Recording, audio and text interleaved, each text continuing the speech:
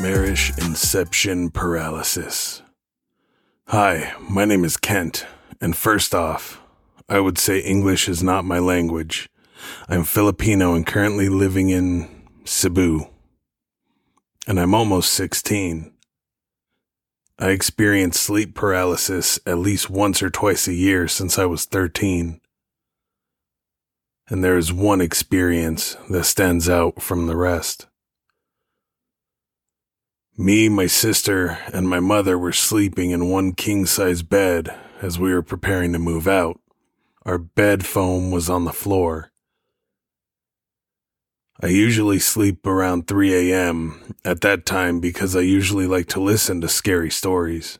I was listening about this children with black eyes. I usually shrugged the stories, and I went to bed and slowly drifted to sleep. The room was on the second floor, by the way. Anyway, I woke up and got the feeling that someone was after me. Everything was pitch black, and I can't remember the layout of the house.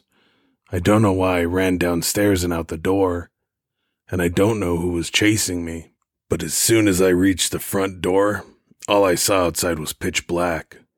Usually, it was lit, but this time, it was dark. And I couldn't get out of the door for some reason that I don't know. Then I screamed and woke up again. This time I was in the same bed as I was, but I couldn't move. I could only move my eyes.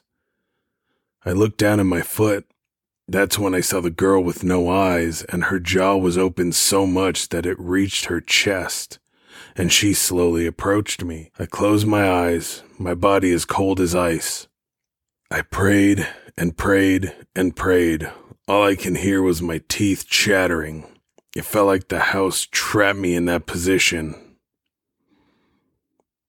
It felt like hours trapped in that position. Then I woke up again in that bed, opened my eyes. You could say I just had a bad nightmare. But the strange part, my teeth were still chattering, and I looked down, but thank God it wasn't there anymore. I know that isn't scary for others, but for me, it sure was. This was my second experience in that sleep paralysis inception, or I don't know what the fuck it is.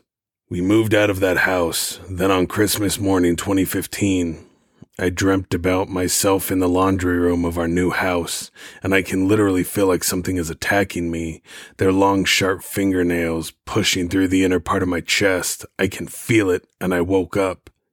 I can still feel the pain in my chest, and my shirt is sticking to myself. This isn't my only experience. I have a lot to tell, but for now, this is it.